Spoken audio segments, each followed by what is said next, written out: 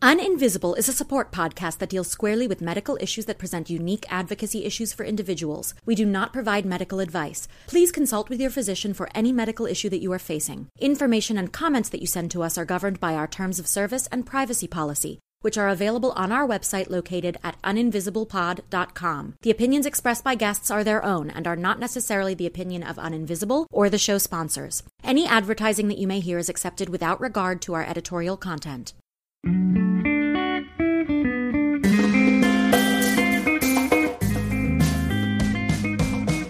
Welcome to Uninvisible. I'm your host, Lauren Friedman, and I'm here with my guests to bring you info, insights, and inspiration for coping with, diagnosing, and treating invisible illness. We're here oversharing, so you don't have to struggle with invisibility anymore.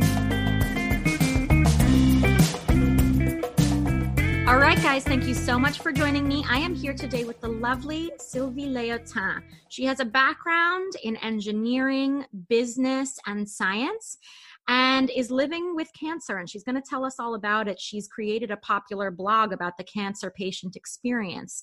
So, Sylvie, thank you so much for joining us today. Thank you, Lauren. It's a pleasure to be here and seeing you in person. Yes, absolutely. I could not agree more. It's such a pleasure because we talked before we were able to record today and really had a lot to talk about. So I'm really excited to dig into more of that today. Likewise. Yeah. Well, of course. So why don't we start from the very beginning? Why don't you tell us when and how you first realized that you had something going on and how you addressed it? Oh, yes. So actually, before cancer, a year before cancer, I started to get really debilitating daily chronic migraines. And I was actually incapacitated for 6 months until I got a diagnosis, which you know about.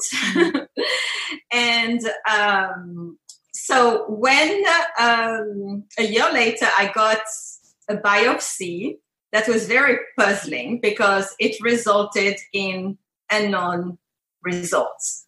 So I was told that it was not cancer. It was not cancer, but it was not cancer. Right. So that was very difficult to handle. I ended up spending 3 years and having 20 major biopsies, more than 40 scans, and 500 medical visits to finally get a cancer diagnosis 3 years later in February of 2018. So what kind of cancer are we looking at here specifically for you? I have breast cancer. Breast cancer. So this is something we've talked about before on the show and one of the more commonly discussed forms of cancer. So what was it like going through this process where, interestingly, as a woman of color, not being believed by your doctors? I mean, this is a familiar story we hear, but how did you finally get them to listen? And how did you know something was going on? I think I just knew in my bones, in my guts, that we often do. Something was wrong. Yeah. It's just kind of too many things were just happening at the same time. I had abnormal blood test as well. And so I was also on the watch for blood cancer. And, it's just very strange symptoms. Like I've never been sick my entire life. And then suddenly all those things are happening at the same time. And did you have doctors saying to you that you were a hypochondriac, that you were making this up? Certainly with the migraines.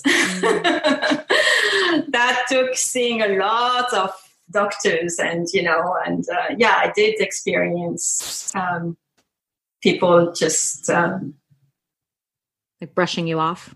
Yes. But I kept at it. I kept looking and I spent, I don't know, I must have seen 10 different oncologists, so I really kept pushing to find it. And so I did all sorts of alternative medicine and stress management and pain management classes. And that was helpful to some extent. But what really made a difference in my life was to learn believe it or not, hypnosis and meditation. Yeah. So you learned those through someone who was obviously licensed, like a therapist. Oh, yes. I actually learned this from the father of hypnosis at Stanford, David Spiegel. Wow. So I learned those techniques, and then I joined a meditation center, and I'm now a very experienced meditator. I fell in love with it as soon as I started it. So has that been something that's helped you with day-to-day management? Oh, yes. I would not have been able to cope with my migraines first without that, because it's a form of migraine. It's called hemicrania continua. That's very rare. And half of my face is pretty much disabled. Like a Bell's palsy kind of situation? It was hard to kind of like understand, like, I thought I had a stroke when it first happened because I had weakness on one side. But none of the migraine medication works and none of the painkiller works.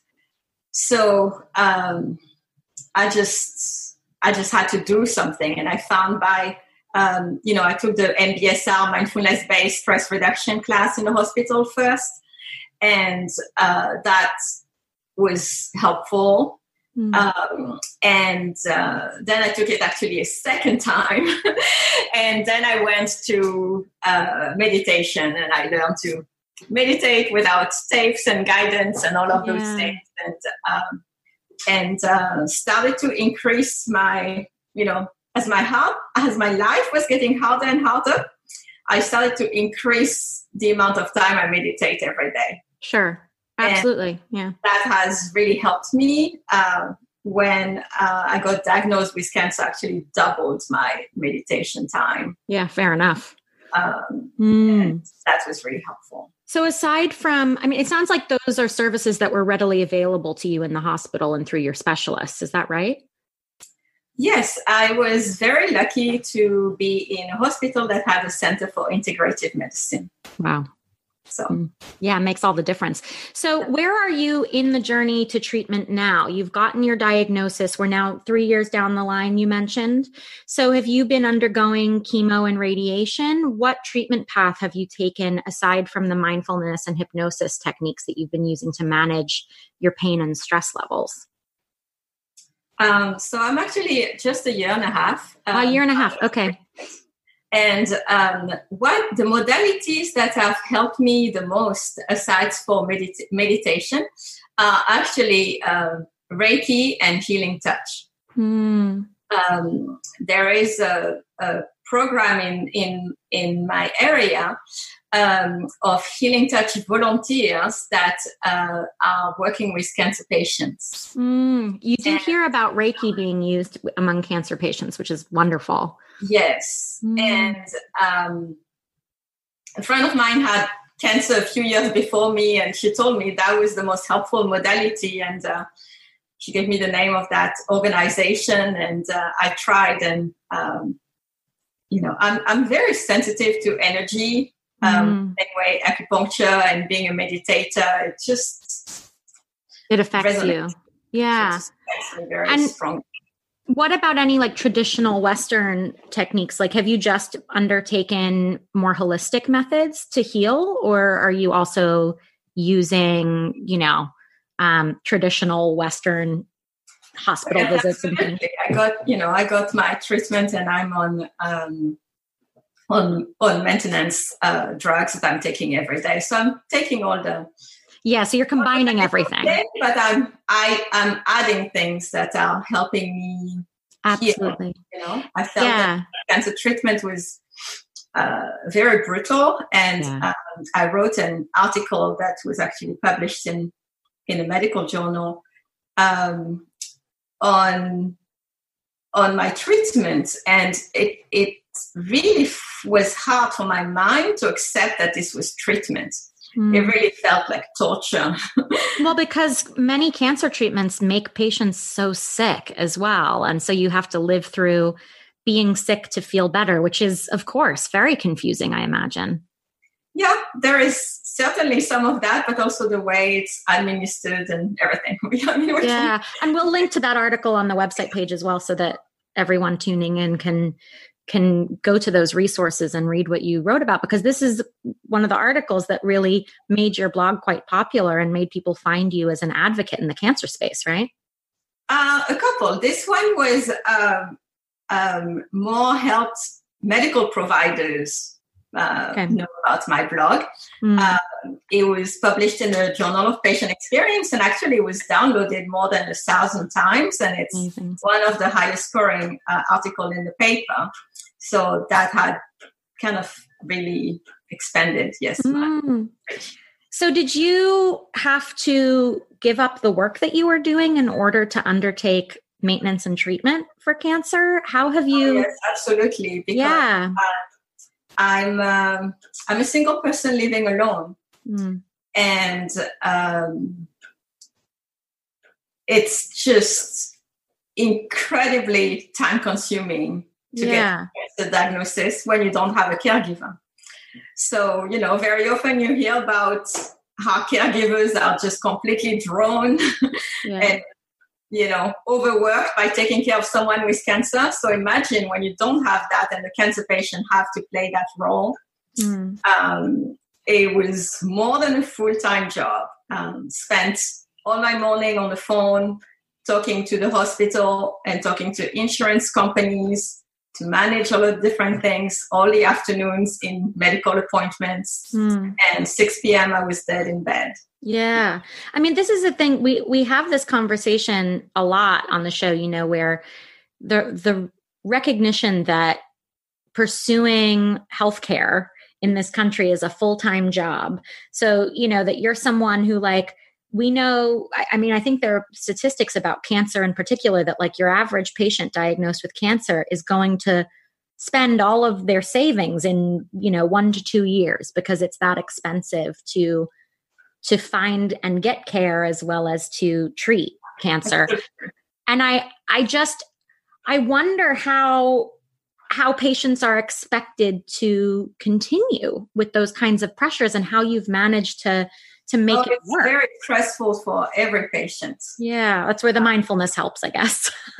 And you really hear that the majority of patients, there are exceptions of people that are very wealthy, but the majority of patients, are really affected financially by getting a cancer diagnosis.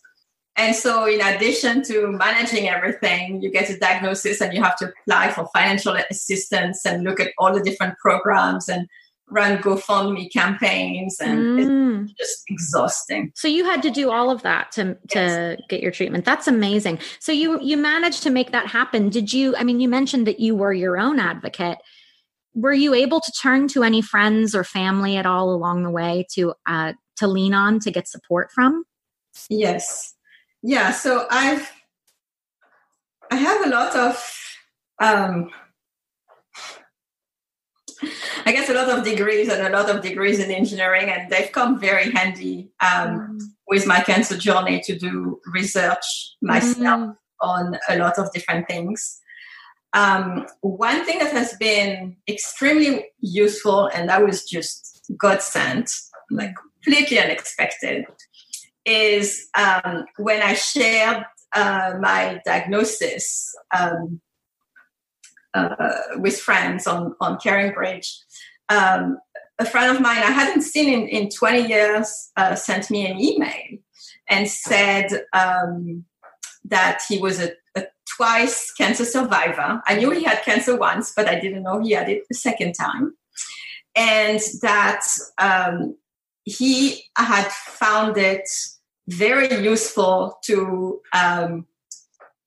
do some research and actually use the National Cancer Institute guideline book. He created an account and he said, so I have access to this tool that typically doctors are using to help decide what your diagnosis should be.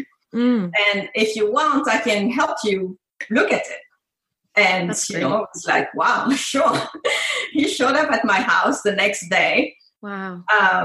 And we went on the internet. We downloaded the breast cancer NCI guide, and it was a 200 thick pages document written in languages that I just could not understand. But thank God he had gone through this many times.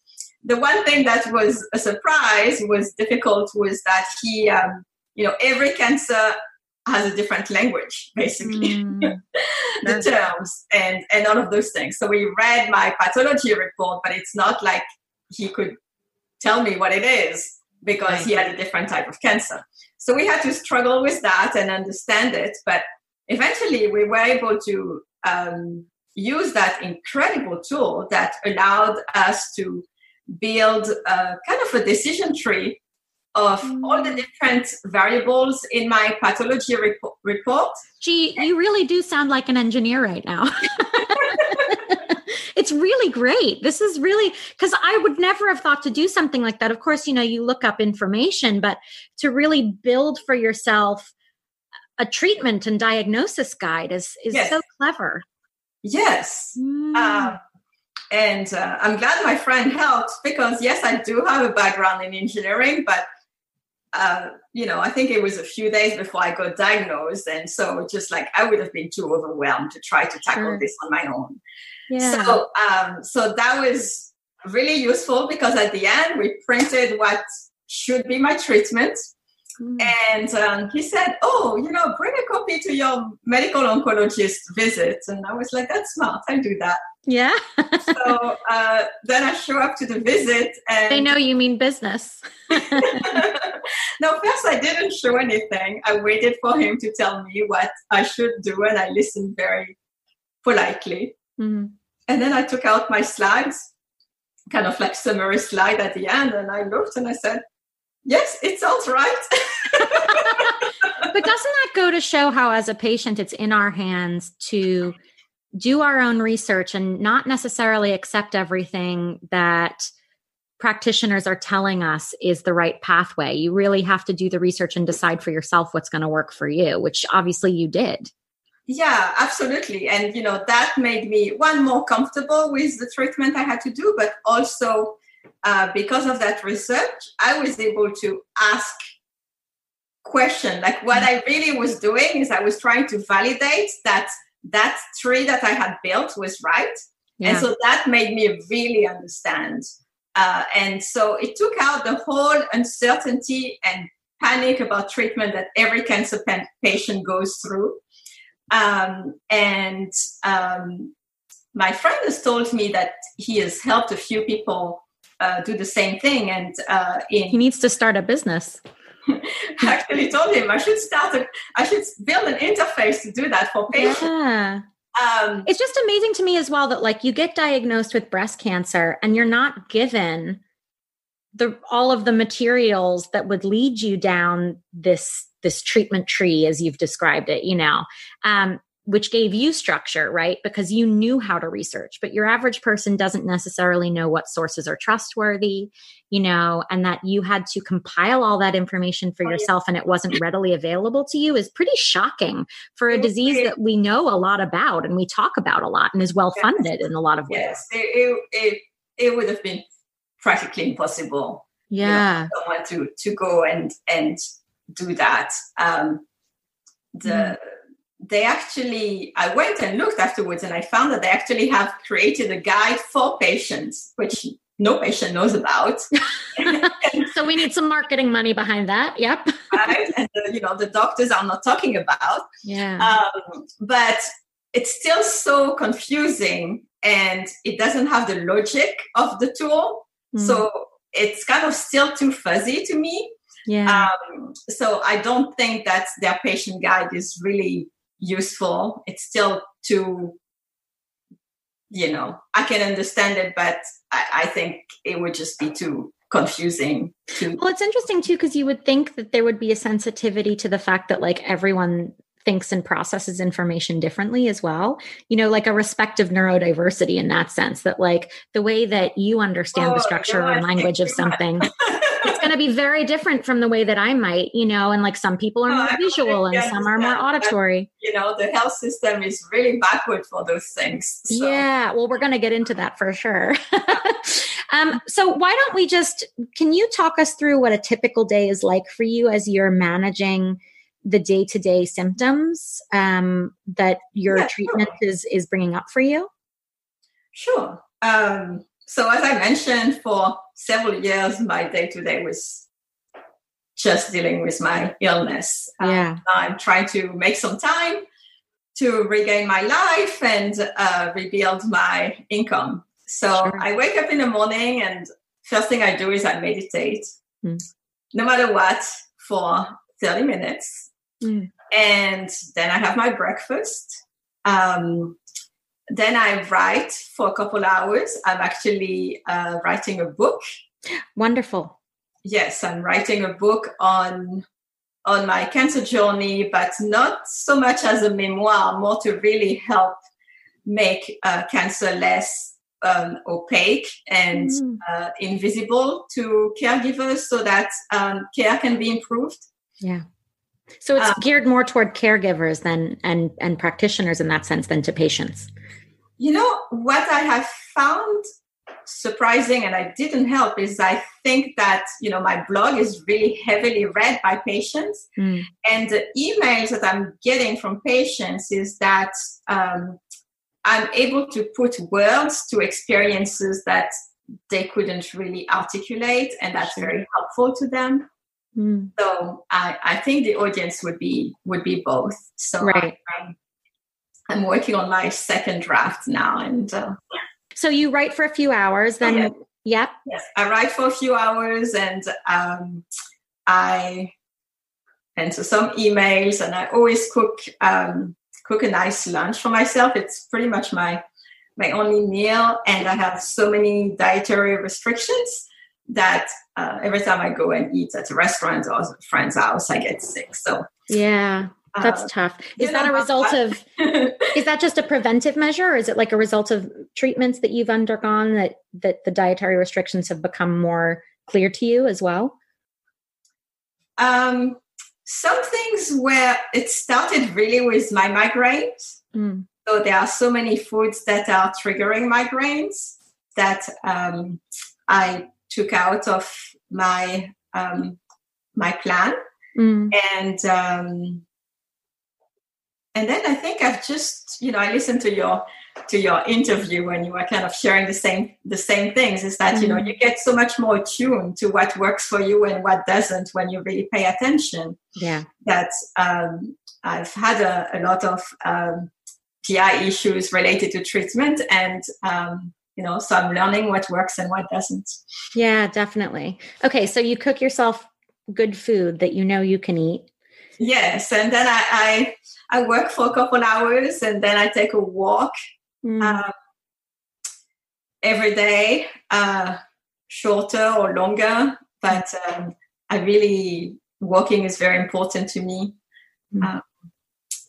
And by 7 p.m., I'm dead, and I'm actually going to bed. Yeah. It sounds like, in a way, this diagnosis and the way it's changed your life has helped you find balance in your day-to-day, that, you're doing a few hours of work here, cooking some good food, going outside in nature and having a walk. These are things that like people are encouraged to do every day, but when they work the 9-to-5 grind and, various other things crop up in life, it's very hard to access these pathways. And it sounds like you've been able to do that since. Yes, I don't know for how long. That's kind of like a problem, is that it's, I found a way to function and be able to be well, but I don't have enough hours to work. So I'm going to have to change this balance. I'm trying to train myself slowly to get there. Yeah, absolutely. So you'd mentioned about how it took a while to get doctors to believe you. Can you recall any specific experiences where you were forced to justify the fact that you had something going on when people wouldn't believe you, when doctors wouldn't believe you? Oh, yes, absolutely.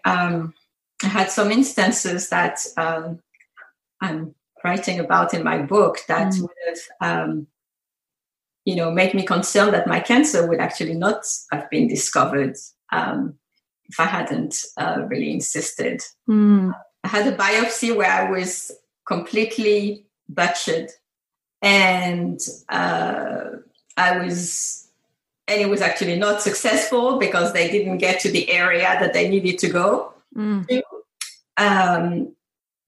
So I was really butchered for no reason. Yeah, that's really... Oof. And I had terrible post-surgery bleeding and just awful. Yeah. I think for a lot of listeners who are tuning in, it's like sometimes with these biopsies, it's not necessarily like a lump on the top of your breast. Sometimes these are very deep. And in order to actually get to these areas, as you're saying, it's not an easy task. And you need very skilled surgeons to be able to do that. And it sounds like in that particular case, you had people doing it who didn't do the job correctly. But these can be so invasive just to get a diagnosis, which in and of itself is frightening enough. And then you wait days for the diagnosis too. And the anxiety is very difficult to handle. Yes. So if you can imagine that I had 20 of those, which it's very rare actually, even according to doctors, to have gone through so much. So it's really, really traumatic. People can't imagine how there is a cumulative effect. Every 3 months I had a biopsy, a major biopsy. And so I'm just traumatized, like I have PTSD now. Yeah, of course you do. Well, and this is where there may be a mental health aspect. Like we might have anxiety or depression before we even get diagnosed with these additional invisible and chronic illnesses, but often the medical experience creates even more trauma because there's greater anxiety and greater sadness associated with the procedures involved in getting a diagnosis, let alone the diagnosis itself, followed by treatments, which can range in severity, right? Yeah, absolutely. So that's why I'm writing my book, and actually shared it with a draft with a friend who is an oncologist, and was just like, wow, I'm learning so much. Those things are really important to be told. It seems also that like in the world in which, in your orbit, among doctors and other cancer patients, that perhaps the patient voice isn't being given enough weight in the medical community. Would you agree? I think it's true for all illnesses, but for cancer, definitely. This is why I'm writing my blog and I'm writing this book, and being an advocate is that I'm discovering that cancer is really an illness that's completely misunderstood at the human level. And people can see maybe, 20% of the suffering of the cancer patient. And there is 80% that's really unseen. And, all the treatment and everything that is done is created by people that never had cancer. So they are only observing that 20% and creating treatment for that 20% and have no idea of what cancer patients are going through. And, I see, I'm thrilled that so much money is put on finding cures for cancer. But I think that, putting money into improving the cancer experience today would make a huge difference. What does that look like for you specifically in terms of putting money into improving the cancer experience today? Would that be improving access, improving, the quality of the hospitals or the practitioner's bedside manner? What does that mean specifically to you? So I describe some of this in my paper. I think it's really understanding the patient experience. I think hospitals have like departments that are focused on patient experience, but in my mind, they're really paying lip service to what they are doing. So, I teach an innovation workshop, or I was teaching that before I got my cancer diagnosis. And one of the image that that a participant gave, which was really wonderful, was saying, you always say, put yourself into the shoes of someone else, right? But I think what hospitals and medical providers are doing is they are granted putting themselves into the shoes of the patient to try to understand, but they are not removing their shoes. Right. And so they have there's still a barrier. Completely distorted view of what the patient's experience is. Yeah. And so I think this would make a very big difference. And that sounds like that's going to involve a greater understanding of empathy and compassion in the medical system, right? For doctors to really see patients more fully. Yes, but interestingly enough, everybody is talking about doctors and nurses, and they are actually empathetic doctors and nurses. I went through many doctors that I have fired, and now I have a stellar team of oncologists, and they are skilled and empathetic. It took a lot of work to find them, and strengths to insist on changing doctors. But I find that the biggest problem is actually not from doctors. I think that training doctors to be empathetic is only solving a very small portion of the puzzle. The problem is really the administration side and the processes that they are creating. And is that a problem that's caused by the health insurance industry? No, I don't believe so. I think it's very poor, and the people. Yeah, very poor understanding of the patient experience and processes that are ridiculous. I mean, you shouldn't have to be on the phone for 2 hours as a cancer patient to just make your follow-up appointments every day. Absolutely. I could not agree more. And it's not just cancer patients who have to do that, but the fact that people who are already dealing with chronic illness have to spend so much time and energy making phone calls it's the most frustrating thing. This episode is sponsored by Ember Labs, creators of the Ember Wave, the intelligent bracelet that helps control how you experience temperature. I'm heat sensitive, and this device has been a lifesaver. Using patented technology, it cools or warms the temperature-sensitive skin on your wrist, creating a natural response in your body and mind that helps you thermally adjust in minutes. It was selected by Time magazine as one of 2018's best inventions. For those of you with mounting medical costs to consider, the team at Ember offer a payment plan in partnership with a firm. And because you listen to Uninvisible Pod, they are offering you $30 off. Go to emberlabs.com, that's EMBRlabs.com, enter code INVISIBLE30, that's INVISIBLE30 at checkout, and experience personal thermal wellness on a whole new level with me. Yeah. So this is an issue not only with your healthcare providers, but also with perhaps the larger hospitals in which they operate, and whether it's front desk or back of house who are faxing various reports and processing lab work, streamlining all of that for patients would make things a lot more approachable, it sounds like. Yes, I think it's, really looking at what it's like to everything, to make a call, to check in, to get into the treatment area, to receive treatment, to leave the treatment area, to make a follow-up call, to be receiving treatment, the things that people say and do. It's just, redesigning the rooms. I wrote this in my paper, the radiation room looked like a torture museum. It's just kind of ridiculous. Which already puts you in a certain frame of mind. Absolutely. I walk in and it's just this looks like a morgue. Yeah. Yeah. So there's a lot of sterility associated with the design of a lot of these spaces, of course, for hygienic purposes, but also we need to be keeping in mind the fact that this has a knock-on effect mentally with patients. It's not just hygienic. It's kind of when you get radiation, you have to put, you're in a mold. And so they have all the molds lined up in the entry. What for? So that it's easier access for them. Yeah.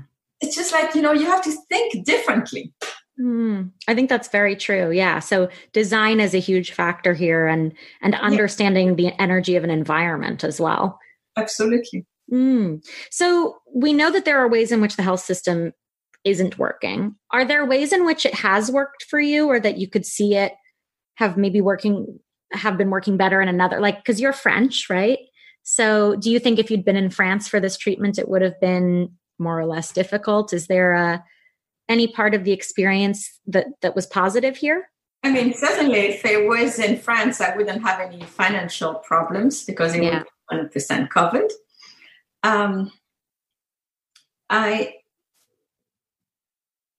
I think what I would say that is positive is, after struggling and being a cancer patient for must be 5 or 6 years now since I started to do all of those things. I know a lot of people now in the cancer center, and so I was able to really handpicked a stellar team of doctors, which many people are very envious of. So when you have the right doctors, things can be a lot better. Yeah, absolutely. Yes. So here you were able to have your choice of doctors, which is good. But that, as you'd mentioned, that also takes a lot of strength and obviously research and a faith in your ability to discern what's good and bad for you, which you have because you were able to do research in a way that you knew was accurate, right? Yeah, I mean, there was both people are thinking a lot about kind of like the technical research of kind of like, how skilled the doctor is and reputation and all of this. But I find that when you're dealing with rare or invisible chronic illness or cancer,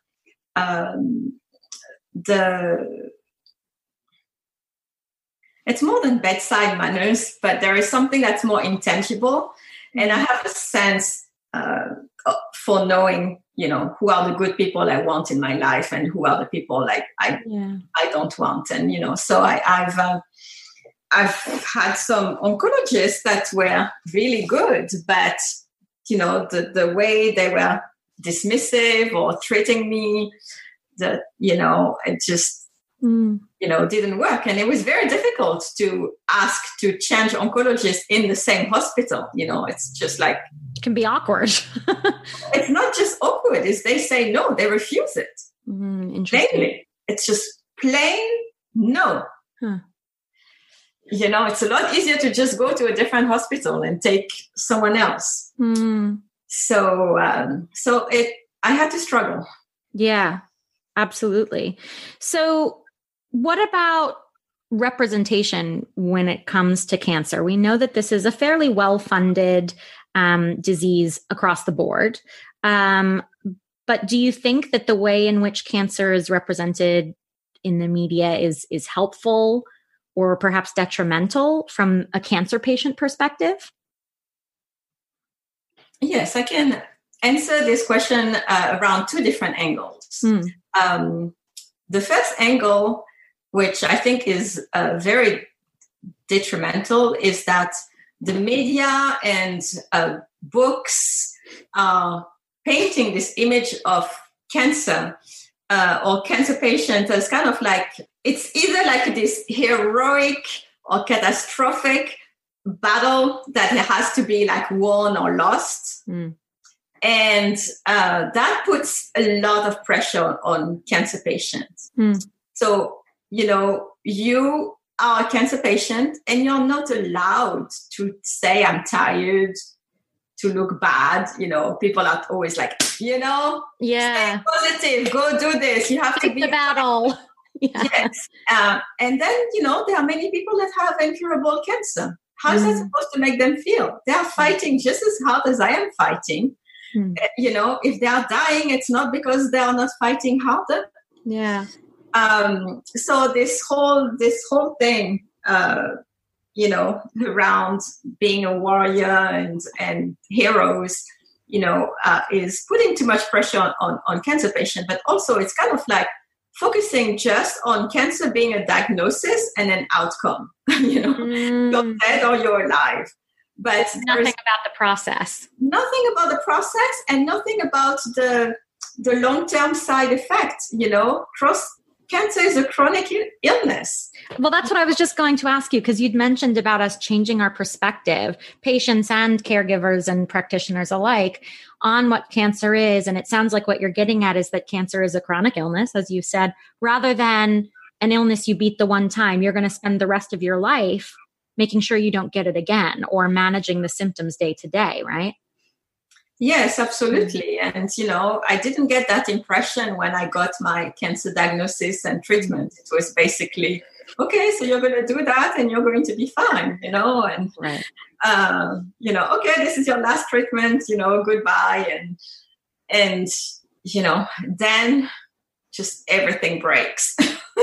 Right. And it sounds like there needs to be that kind of support in terms of representation, but also in terms of what's available through the healthcare system or through various foundations that have been built to support cancer patients. But there has to be that kind of network where people can commune over the fact that there is a process at play here, rather than, as you say, the diagnosis, the treatment, the end. There's so much more beyond that. And what's the life of a cancer patient after all of this? Yes, and for credits, there are programs on supportive care that are starting, and I'm lucky enough to have access to that here. But still, it's done mainly outside of the hospital. And wouldn't it be great if it were integrated in your care plan?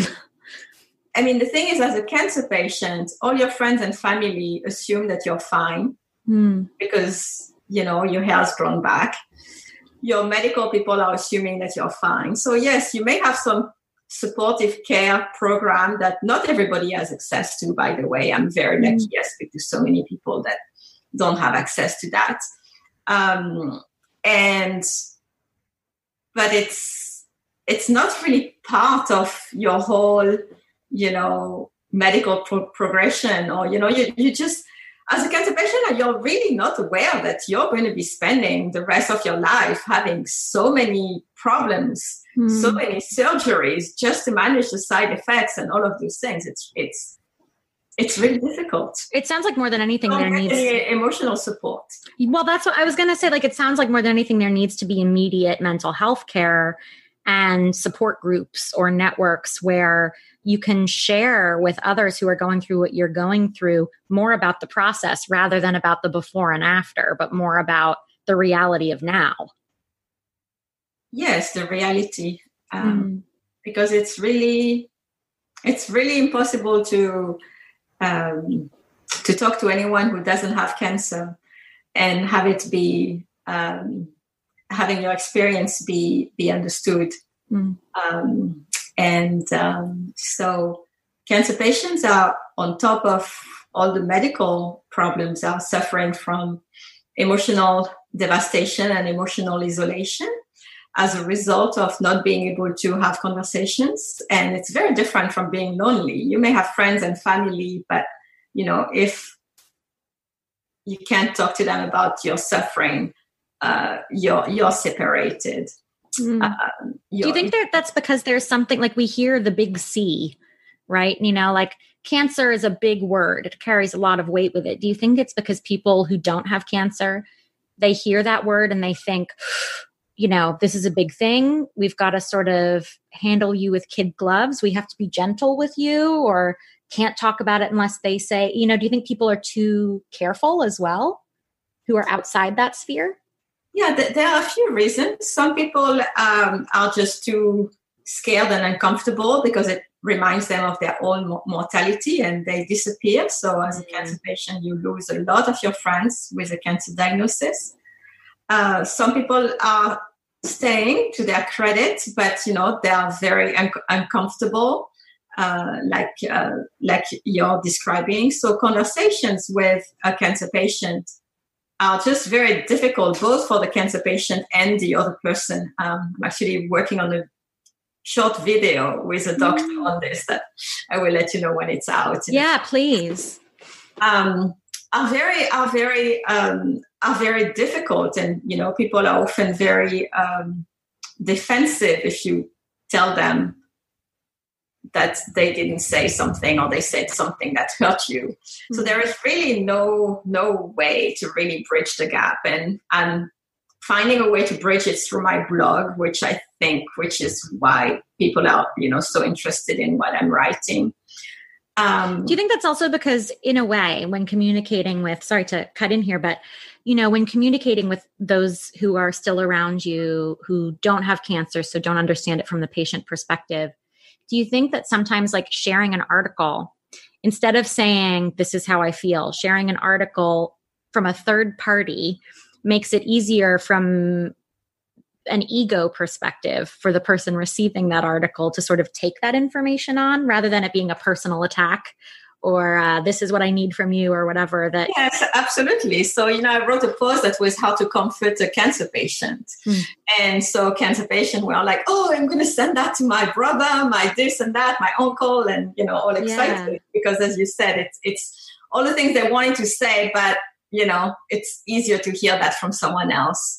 And as a cancer patient, it seems to me that like there's such a huge excision of ego, right? You get a cancer diagnosis and you are almost at once at the will of the medical system, and you have to fight to survive on a certain level. But from the perspective of those around you, their egos still exist. And in order for us all to commune more effectively, we need to remove ego from all of those conversations, which is why the third party information is a way to bridge that gap, as you say.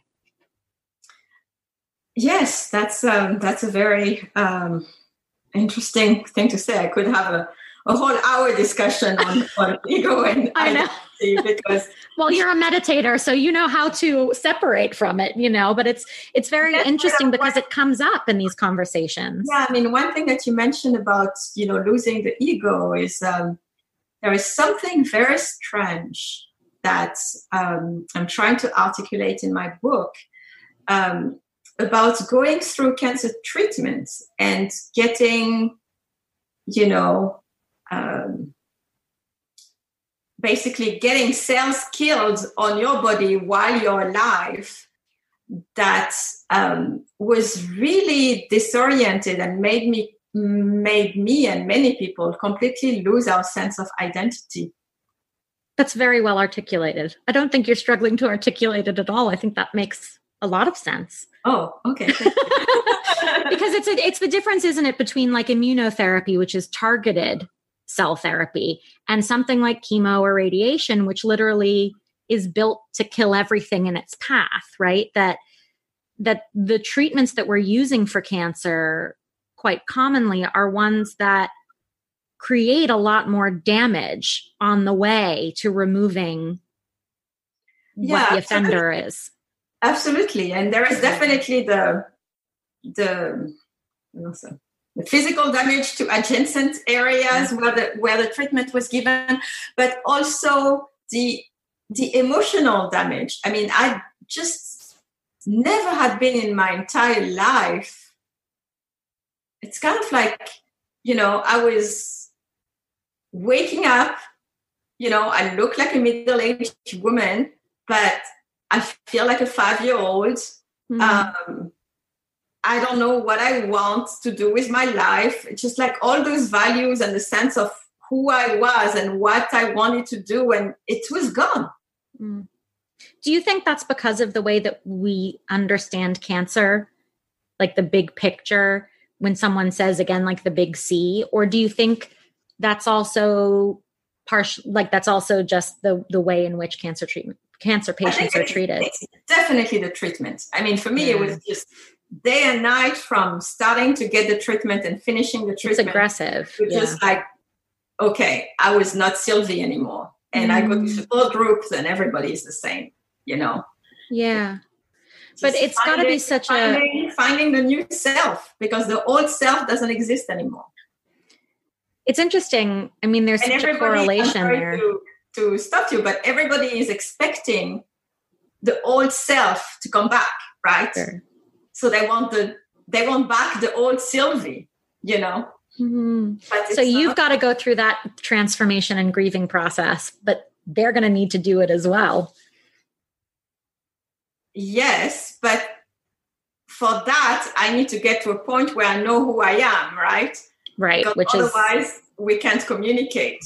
And that's a whole nother process in and of itself. That's a whole new thing. Yeah. Yeah. We can have many conversations. I know.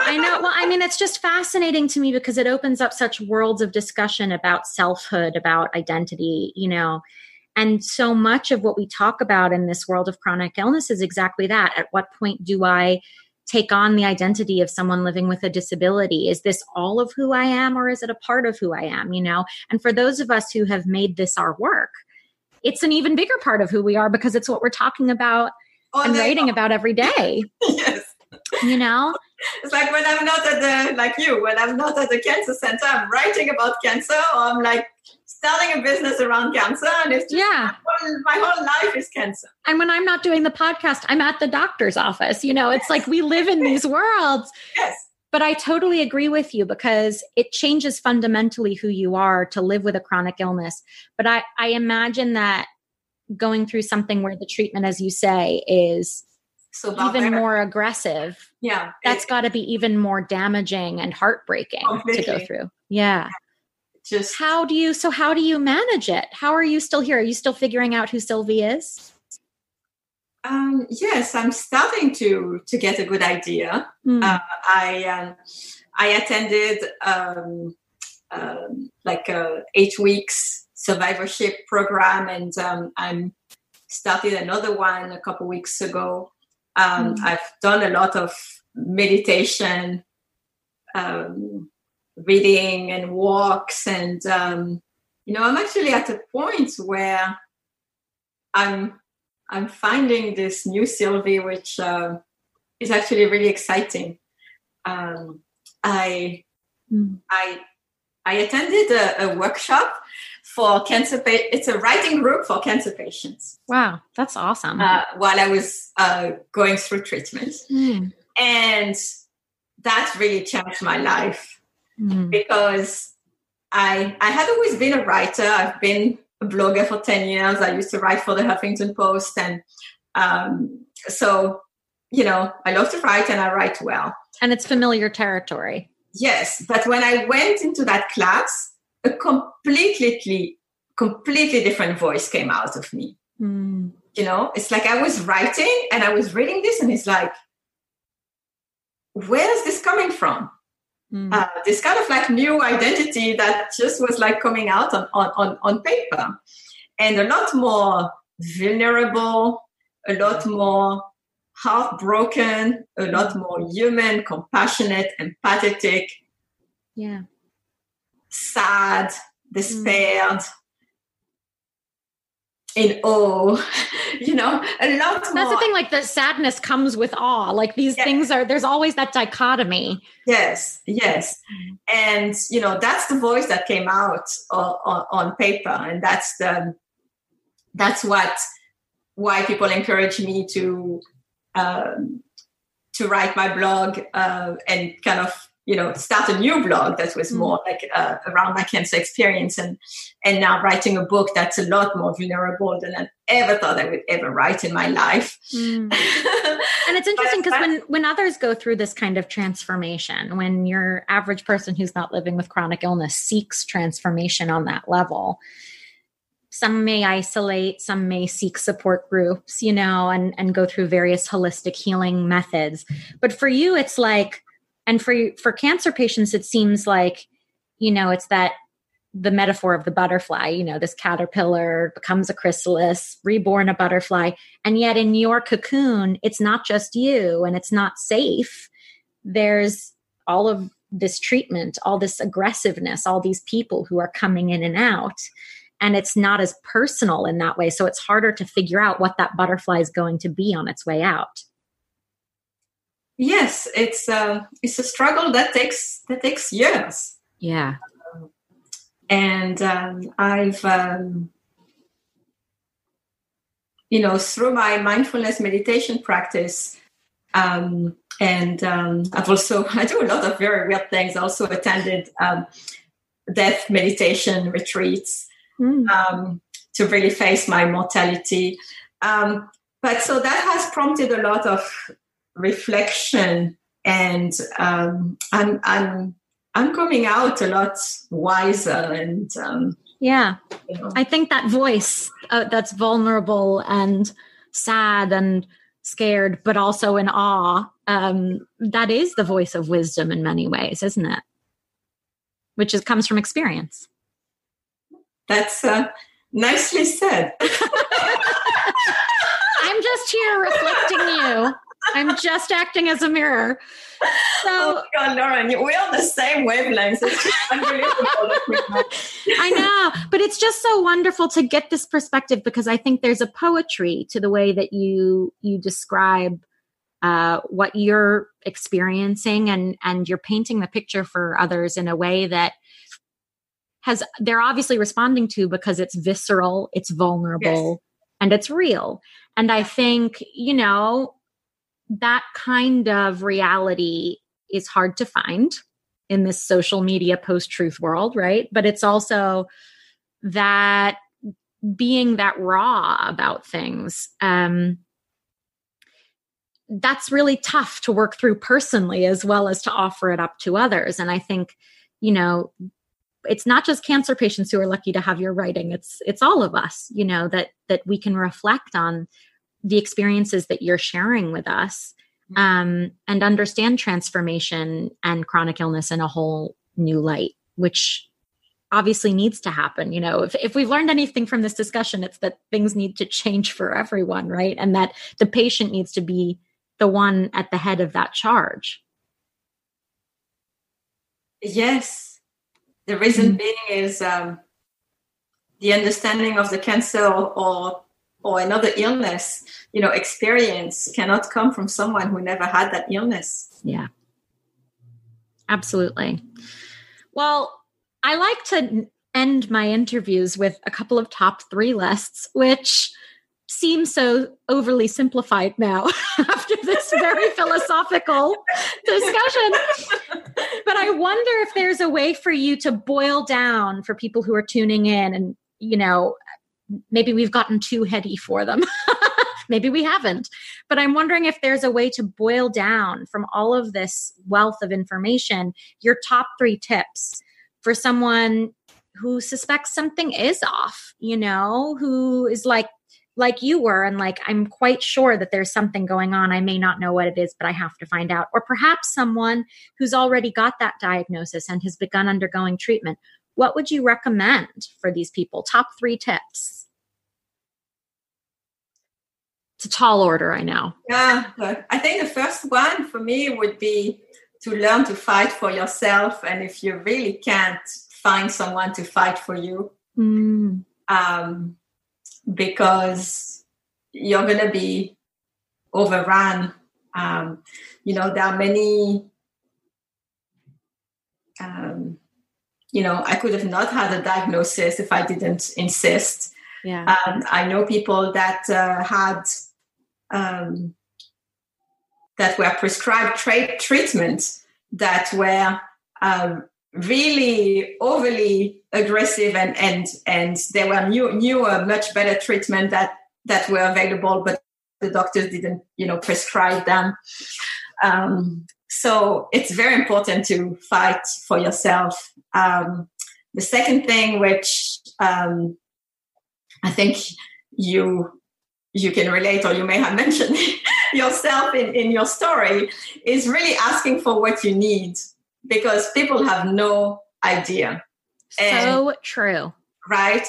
But we're not raised like that. So it's really cancer that taught me that, if I'm just sitting here and waiting, it's not going to come. It's amazing, because talking to you now, I'm like, I can't imagine you not asking for what you want and not telling people what you want. But it's part of that transformation, isn't it? I'm meeting the new Sylvie. Yes. But, and I think that's a very important message for everyone listening, but especially for any marginalized person who's listening, be that women, or anyone else in this grand sphere who's not a rich white man, right? That asking for what you want and need is not only okay, but it's necessary. It's necessary to survive. Yeah. I mean, and not just when it comes to chronic illness, but like in your whole life. That's a life lesson. It has expanded in other areas of my life. Yeah. But certainly when I look at my illness, I could not have made it if I had just been the old Sylvie that's just politely waiting for help to come and people to offer the quote unquote right thing. That would not have worked. And then the third thing is don't let others make you believe that you're not sick. Yeah. So true. Right. It's that classic trope of being told it's all in your head. Yes. Which is largely not true. 99.99% of the time. Not true. Constantly like, you look great, like people that like look at you up and down and you're like, okay, I'm going to end with that one. I was seeing a friend and she said, you look great. And I was just at a difficult moment. And I was happy to see her. So I was smiling, but I told her, I'm not feeling great. I'm really not feeling good. And then she looks at me closely and then she says, but your eyes look great. Eyes don't lie. Oh, and that's a bit presumptuous. Totally. I don't even have the right to say that I'm not feeling great. Yeah. That was devastating. Well, that's a real indication that she can't handle what you're going through, isn't it? Like she couldn't take it on. Yes. This expectation that cancer patients have to be constantly warriors. Yeah. I think that's a really fair point that like, that's not accurate. It's not like look, for someone who relates to military references, I'm sure the idea of going to battle makes a lot of sense. But for the rest of us, it's not just one event, is it?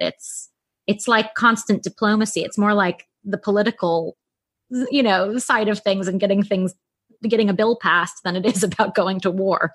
Yeah, absolutely. And, yes, there is a part when during treatment, you have to be a fighter. You have to wake up and go to treatment every day. But in a lifetime of being a cancer patient, you can't be a fighter all the time. And, and one thing that I used to be a professional ballerina a time ago. And so I know all about working hard, going beyond the limits, And no wonder you're so in touch with your body as well. Yeah, and fighting and pushing your body to do more than what it thought it could do. But this has actually, it has served me in my life, certainly. But it has also been a burden because, yes, there is a part that you have to fight and not die. But if you want to heal, you cannot heal by fighting. Healing comes from letting go. Oh my gosh, so well said. Okay, we'll stop here. Well, I do have one more question. And I think you'll have fun with this one. This is the last top 3 list is top 3 things that give you unbridled joy that you are unwilling to compromise on. They might be guilty pleasures, secret indulgences, comfort activities. What are the top 3 things in your life that you turn to when you need a little light in your life? Walking in nature. Yeah. And the company of oak trees. Oh, lovely. You're like Judi Dench. She loves her trees. I just love oak trees. I can totally identify with them. I wrote a poem on oak trees. I've never been a poet, but during my cancer journey, this poem came.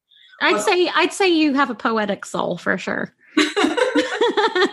Thank you, because it's now published in a literary review, but it's just it started from my friendship with the oak trees. So oak trees they're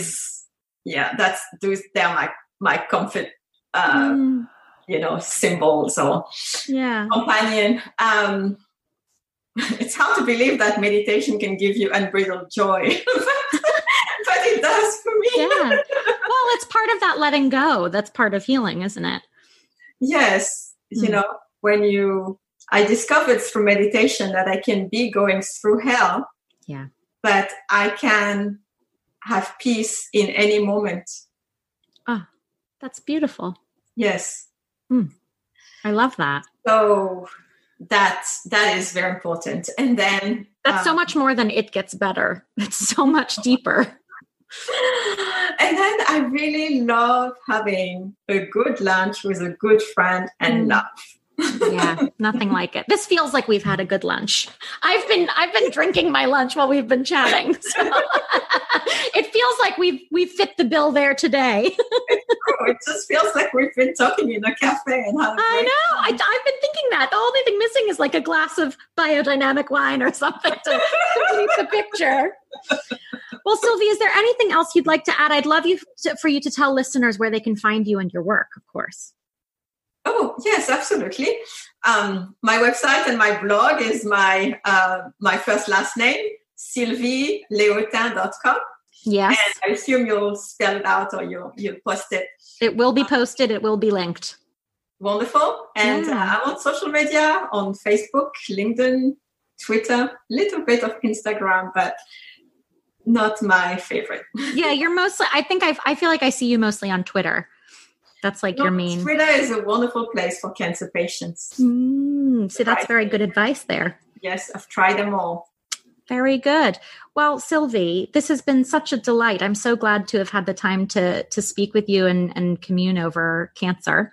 And I wish you continued healing and really look forward to seeing what work new Sylvie continues to give birth to in this world and look forward to reading more of what you have to offer us. Thank you so much, Lauren. It's just such a pleasure to speak with you. You were just born to do what you're doing. Well, I think we both were.